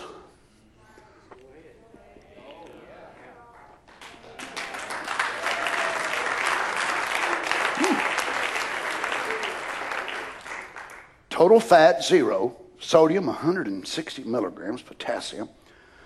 Total carbs. Protein. I can't say all the rest of them words on there, but they sure taste good. Amen. So I think I'll partake a little further. I hope I'm making y'all so thirsty that y'all just can't wait till I get done. As soon as church is over, everybody's hitting the water fountain. Lord, children, I wish I could do that to you with eternal life. I so wish I could preach Jesus so real to you. I wish I could preach Jesus so real and heaven so wonderful and so beautiful that nothing in this world would ever hold you back. I want to be able to preach it, not so much death and this and that and the other, but let me preach it so real that people can see the gates of pearl. Let me preach Jesus so wonderful that they can't stand it till they meet him.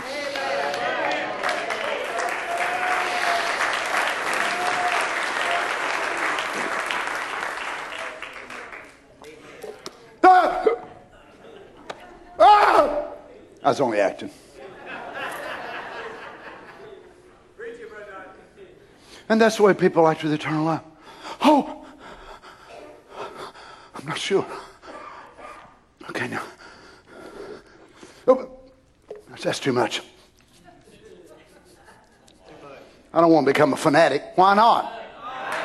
You're going to be somebody's fool. I'm a fool for Christ. Whose fool are you? Everybody in this building tonight is somebody's fool.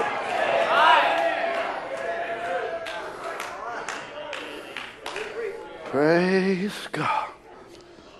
Notice this. Gabriel says, the greatest thing I found in God's treasures. You imagine all the treasures, Brother Mark, that Gabriel has seen. All the things he's heard, partook of. And Gabriel would say, the greatest thing. But Brother Donnie, that's only Brother Branham's word for that. As I said, I'll take his word.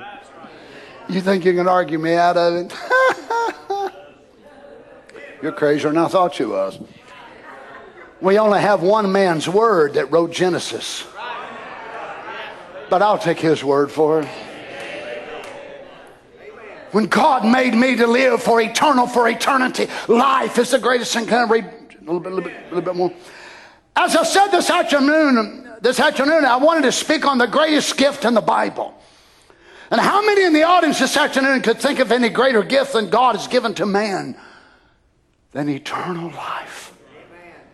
There is not one gift that could be given greater than life. I'm sick and tired of Holy Ghost-filled Christians looking down on their eternal life as if it's second rate compared to speaking in tongues or shouting or jumping or running. Oh, that's good and wonderful. The greatest gift God can give you is not to see visions, not to dream dreams, not to prophesy, not to speak in tongues. The greatest gift God can give you is eternal life. Speaking in tongues is wonderful, but we won't be doing it in heaven. Seeing visions is wonderful, but we won't be doing it in heaven. Prophesying is wonderful, but we won't be doing it in heaven. But we will have this gift in heaven, eternal life.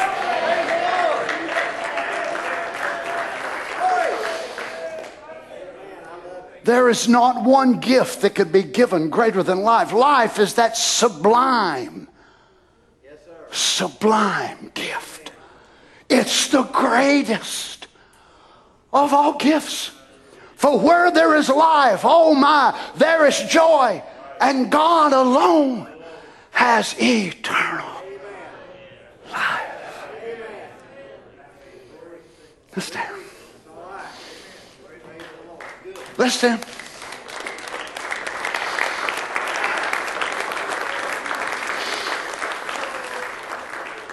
Pardon me while I finish my eternal life.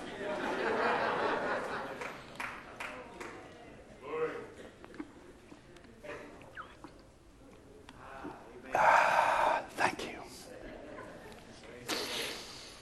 Oh, praise God. How refreshing. How refreshing it is when you got here in Laodicea.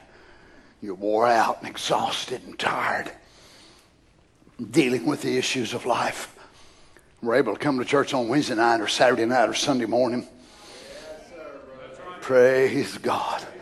And the Lord sets a big old refreshing dose of Holy Ghost eternal life up in front of us. We go to drinking it in. Praise God. It revitalizes us, don't it?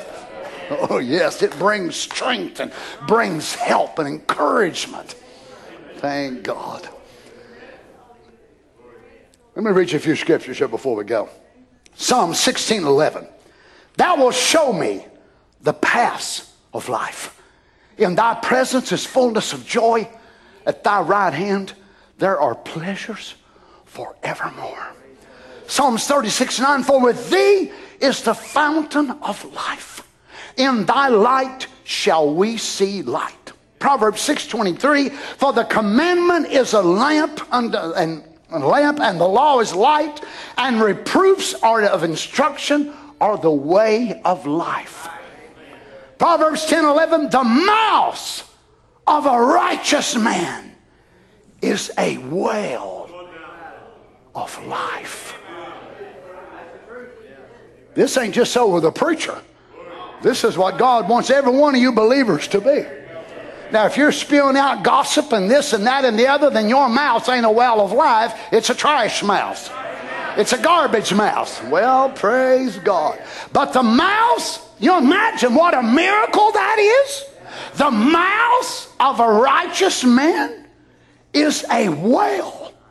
It ain't just a bottle of Gatorade. It's a well.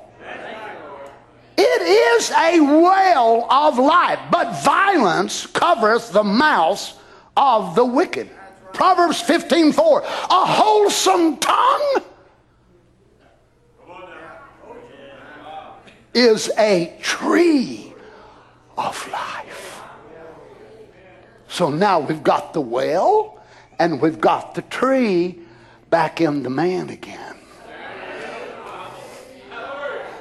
Praise God. A wholesome tongue. Why, how in the world could any of us have a wholesome tongue when a human tongue is set on fire of hell? Is that what James said? Don't make them big up bug eyes at me. Do you realize what a miracle you are tonight if you have a wholesome tongue? Now, some folks have a whole lot of tongue, but it ain't wholesome. I don't want a whole lot, I want a wholesome one. Well, I'm going to let you go before I get killed here. A wholesome tongue is a tree of life, but perverseness therein is a breach in the spirit. Jeremiah 21:8. And unto this people thou shalt say, thus saith the Lord, behold, I set before you the way of life and the way of death. John 6:35. And Jesus saith unto them, I am the bread of life. He that cometh to me shall never hunger, and he that believeth on me shall never thirst. Look what he's opened to us, children. The bread of life, the tree of life, the book of life, the way of life, the path of life, the light of life. Amen. Right here at your disposal in Laodicea.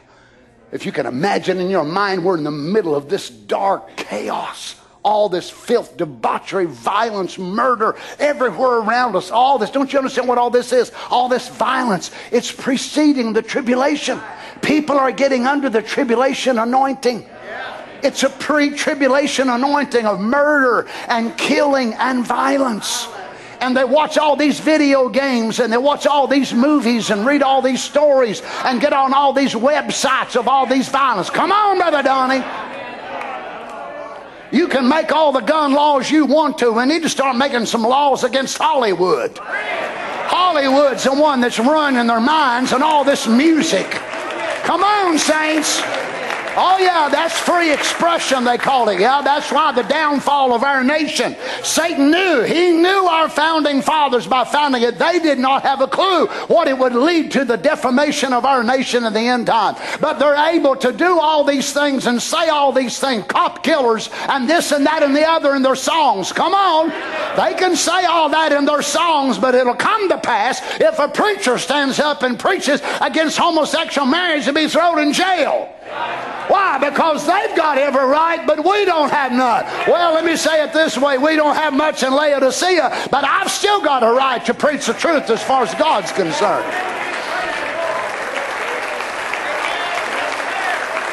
What's it for? Tolerance, tolerance, tolerance, love. Isn't it amazing how that tolerance works for everybody but those who believe the truth?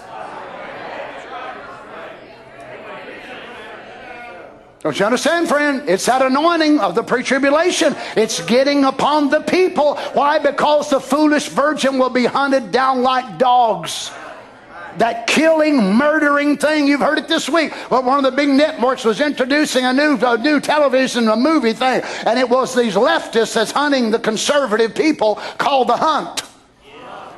Yeah, so you got the leftists going out on hunts and they're hunting conservative people with rifles, and there was so much kickback that they decided to pull it. But you see, the mindset is there. The mindset is already there to get rid of people that have morals, to get rid of people that still say male and female, him and her. Come on, church, don't you get quiet on me. If I come up in the middle of the street and there's a hole there, I'm going to call it a manhole. I'm sorry if that offends you. It ain't an it hole, it's a manhole. Manpower. God was a man. I'm a man, and I know it. I ain't wondering if I was a girl. I ain't wondering if I'm a woman. I know who I is. I was a man. Praise the Lord. God made me a man. I want to remain a man. Oh, Lord, have mercy. Thank God for the truth. But what is it? It's that intolerance of the tribulation period. Praise God. And what I just said to you is classified as hate.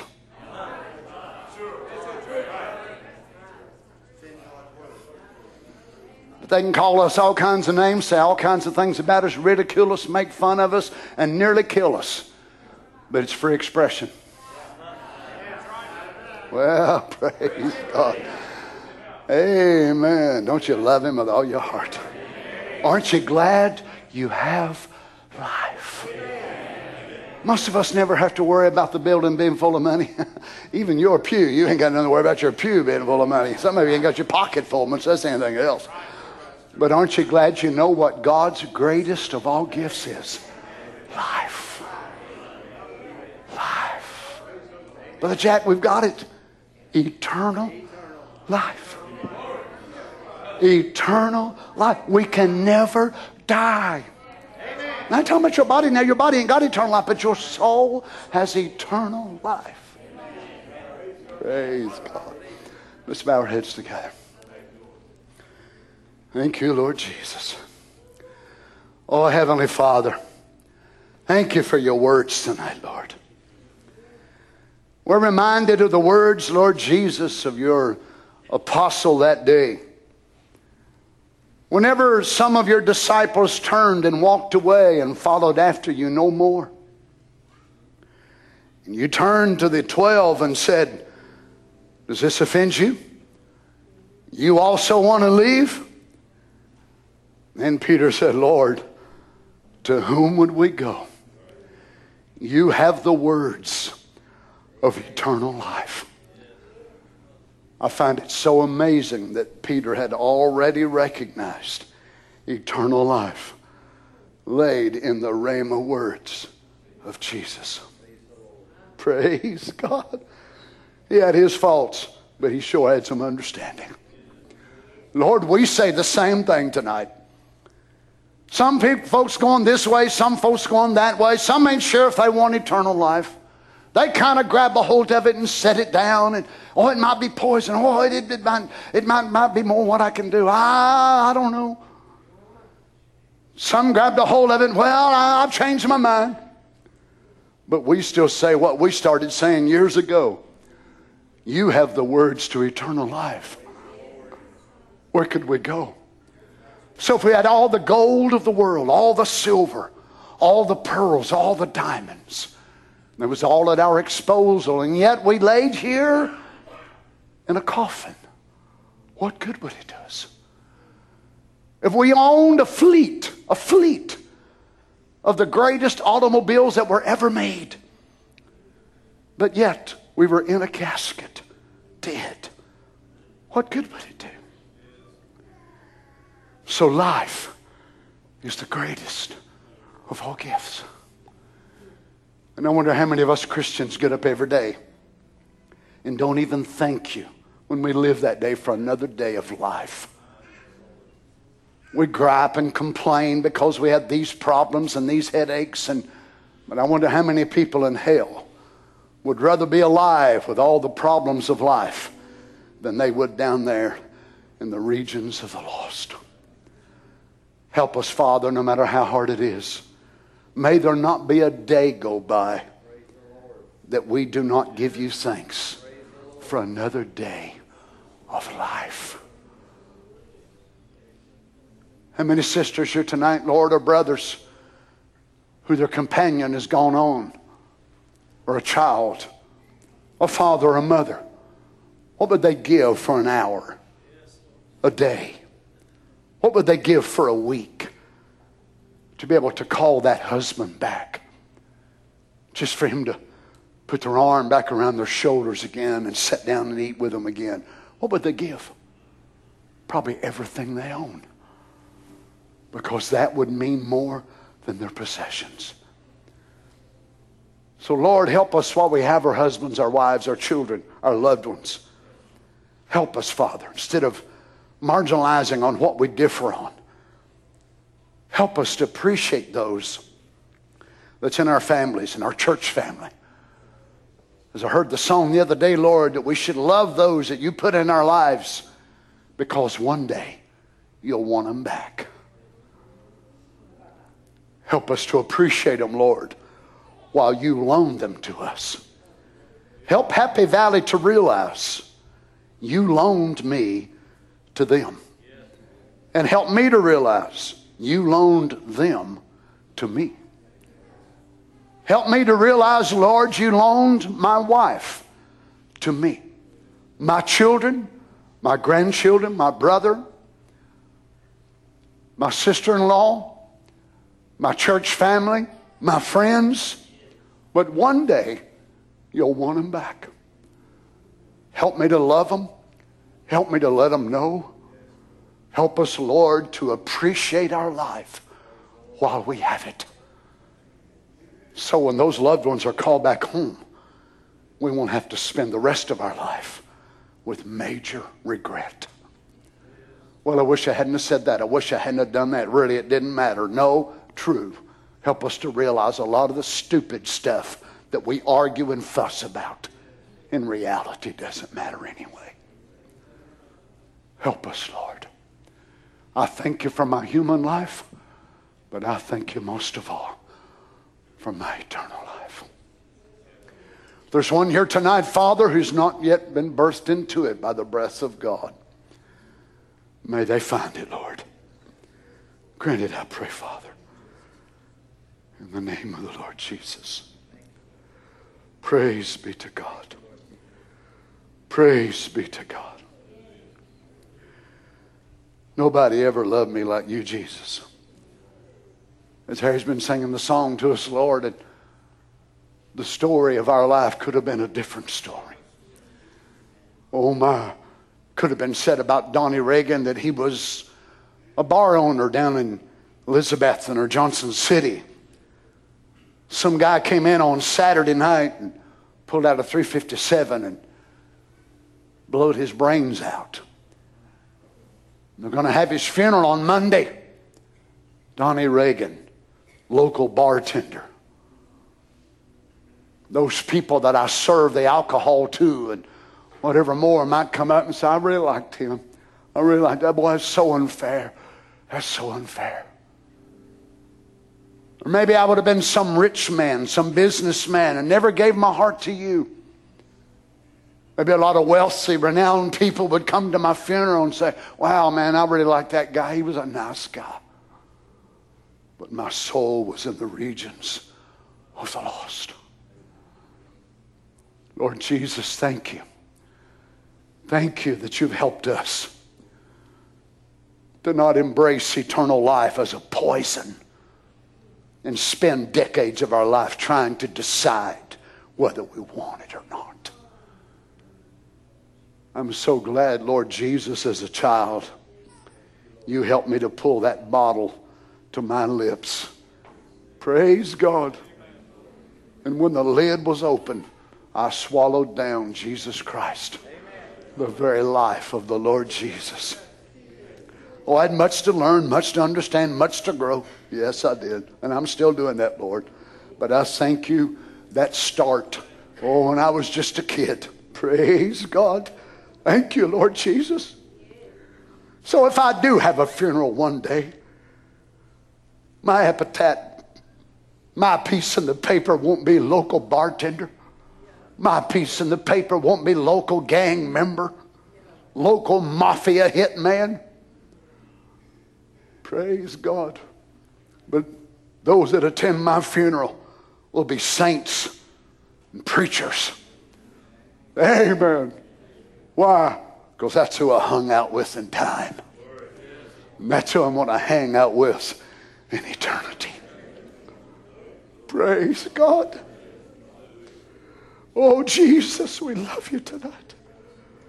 Thank you for becoming flesh, Lord, so the life of that tree could become a human being. Praise God. Thank you, Lord Jesus.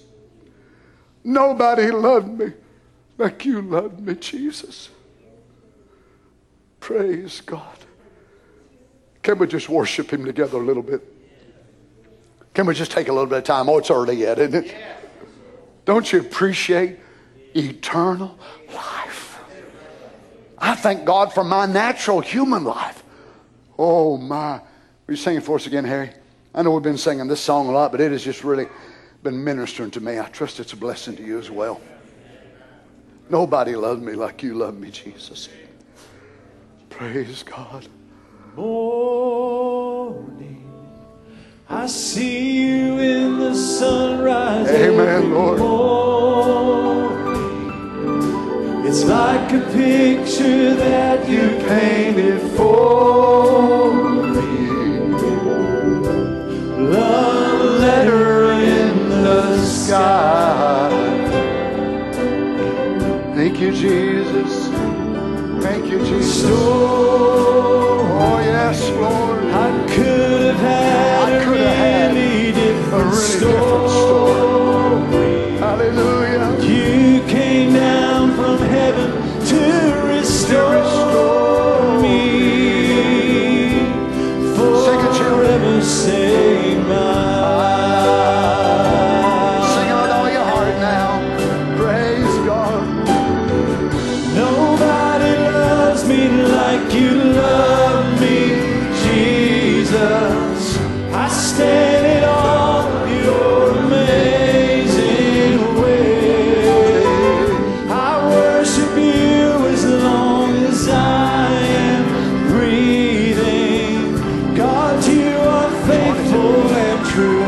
Nobody loves me like you. My brother's father.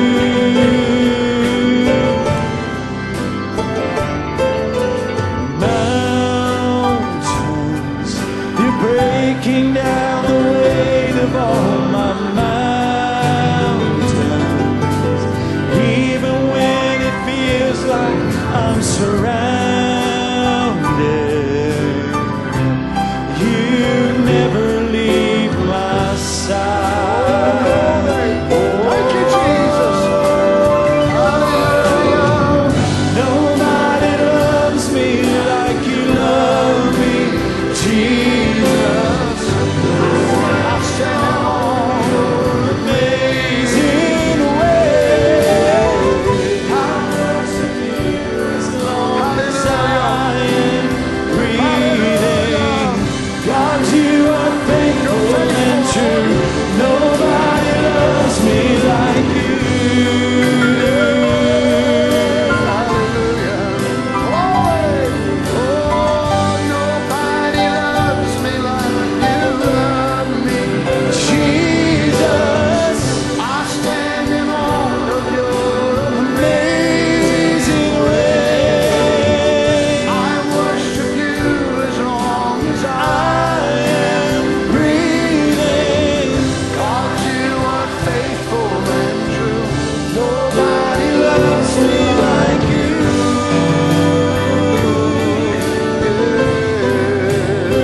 Glory. Nobody loves me like you love me, Jesus.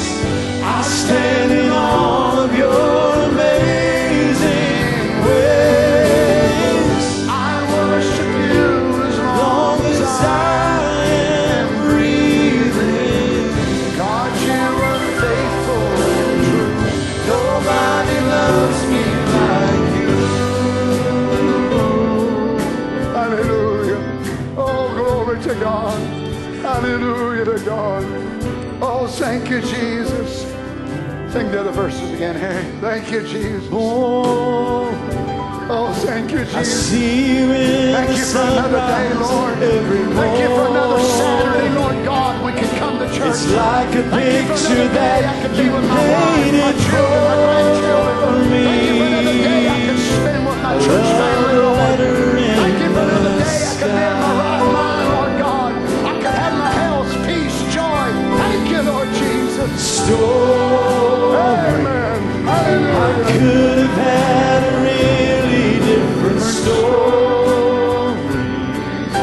You came down from heaven to restore me. You forever saved my life. Oh, nobody loves me like you love me, Jesus. I stand in awe of your amazing ways. I worship you as long as I am breathing. God, you are faithful and true. Nobody loves me like you.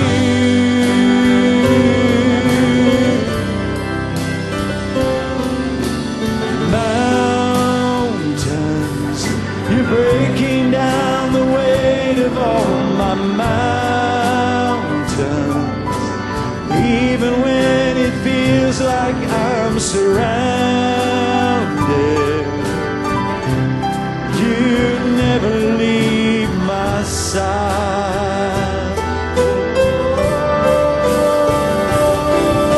Oh, nobody loves me like you love me, Jesus. I stand in awe of your amazing ways. I worship you as long as I am breathing. God, you are faithful and true. Nobody loves me like you. Nobody loves me like you love me, Jesus. I stand in awe of your amazing ways. I worship you as long as I am breathing. God, you are faithful and true. Nobody loves me like you. Nobody loves me like you love me, Jesus.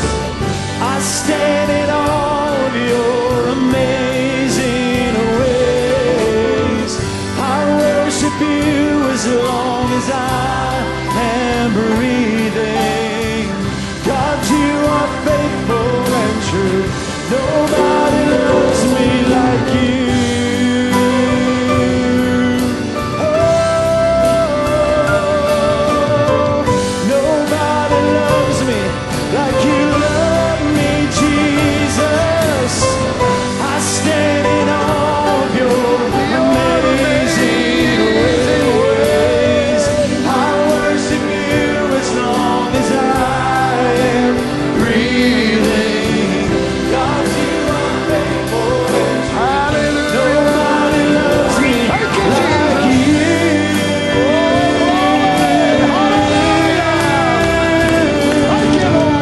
Nobody loves me like you love me, Jesus. I stand in awe of your amazing ways. I worship you as long as I am breathing. Thank you, Lord God. God, you are faithful and true. Nobody loves me Hallelujah. like you. Hallelujah. Praise God. Nobody loves me like you do. Praise the Lord. Praise the Lord. Praise the Lord. Thank you, Lord Jesus. Thank you, Lord Jesus. Ain't it been good to be in church? Oh, praise God. Amen. Thank you, Lord Jesus. Hallelujah. Before we go, I'd like for us to pray. Tonight, many of you know Brother Randy Gitson has been really sick and been in the hospital about 5 times. And, he seems to be doing better this round, and they're kind of approaching it in a different way. But he still needs a touch from the Lord, and we're just believing God for a complete recovery for our brother. Also for Sister Sharon, it's been really difficult for her. And I'm not sure how many of you know it, but he's been in the hospital this week. Also, laid him out on Monday night, had to put him back in, I think it was on Tuesday morning.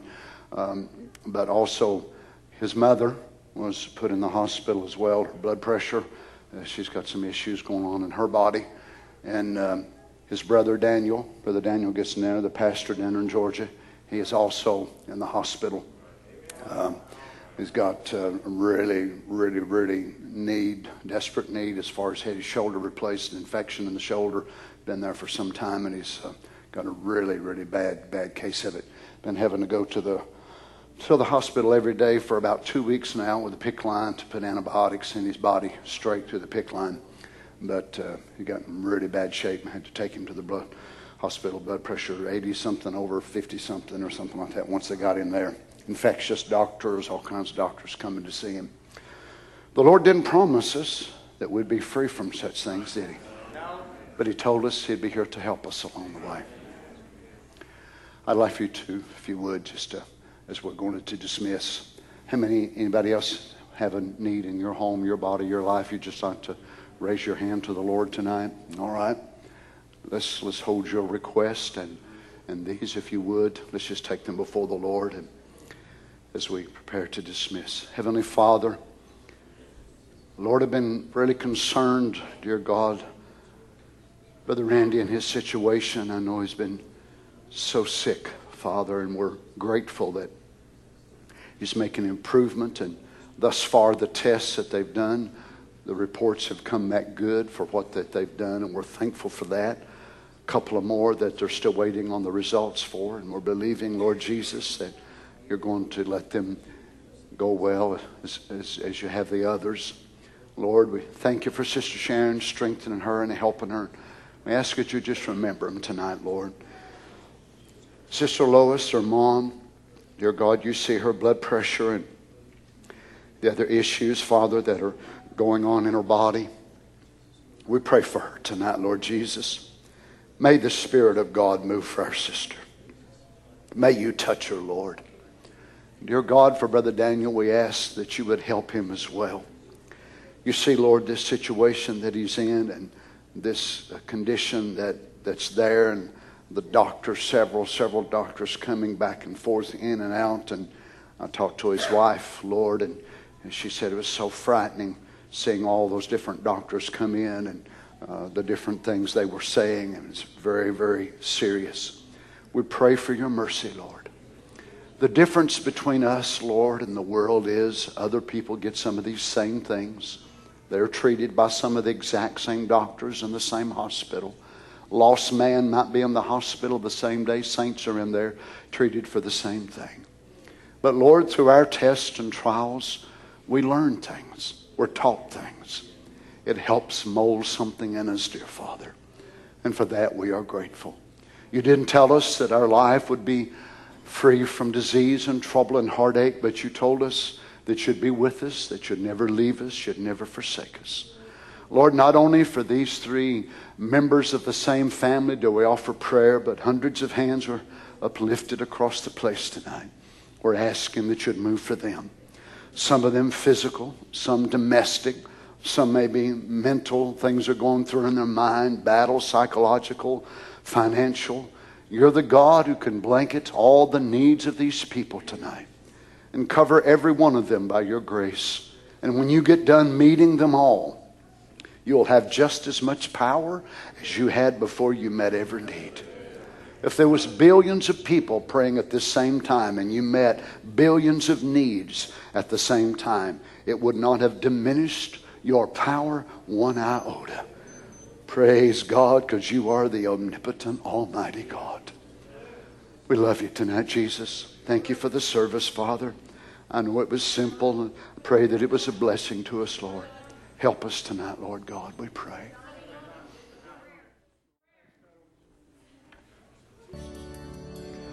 Heavenly Father, You see, dear God, this situation that's happened to our sister here tonight. Father, we believe You're the great giver of life. We ask for Your mercy, Lord. We ask You right now in the name of Jesus, whatever this is, Lord, that's attacked our sister. Lord, we know it's the enemy. Oh, Lord God, we pray in the name of the Lord Jesus, may there be no evil that'll come of this, Father. This here blood pressure low and losing her color, You know what it is, Father. May the Spirit of God, I pray, go right to her right now, Lord. Oh, how thankful we are to have You, Lord, in the time of trouble.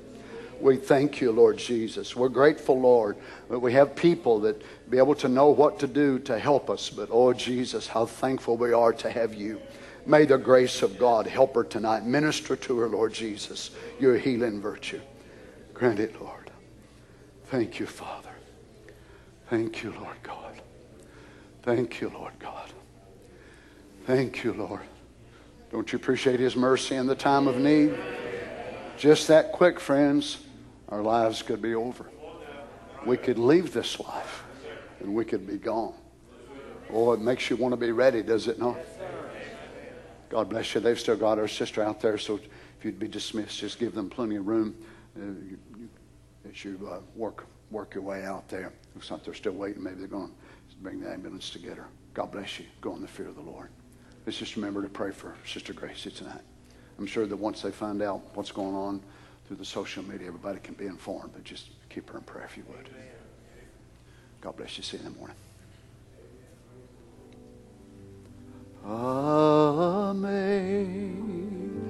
Amazing grace, how sweet The sound that saved a wretch like me. I once was lost, but now I'm found. I was blind, but now I see. Was grace that taught my heart to fear, and grace my fears.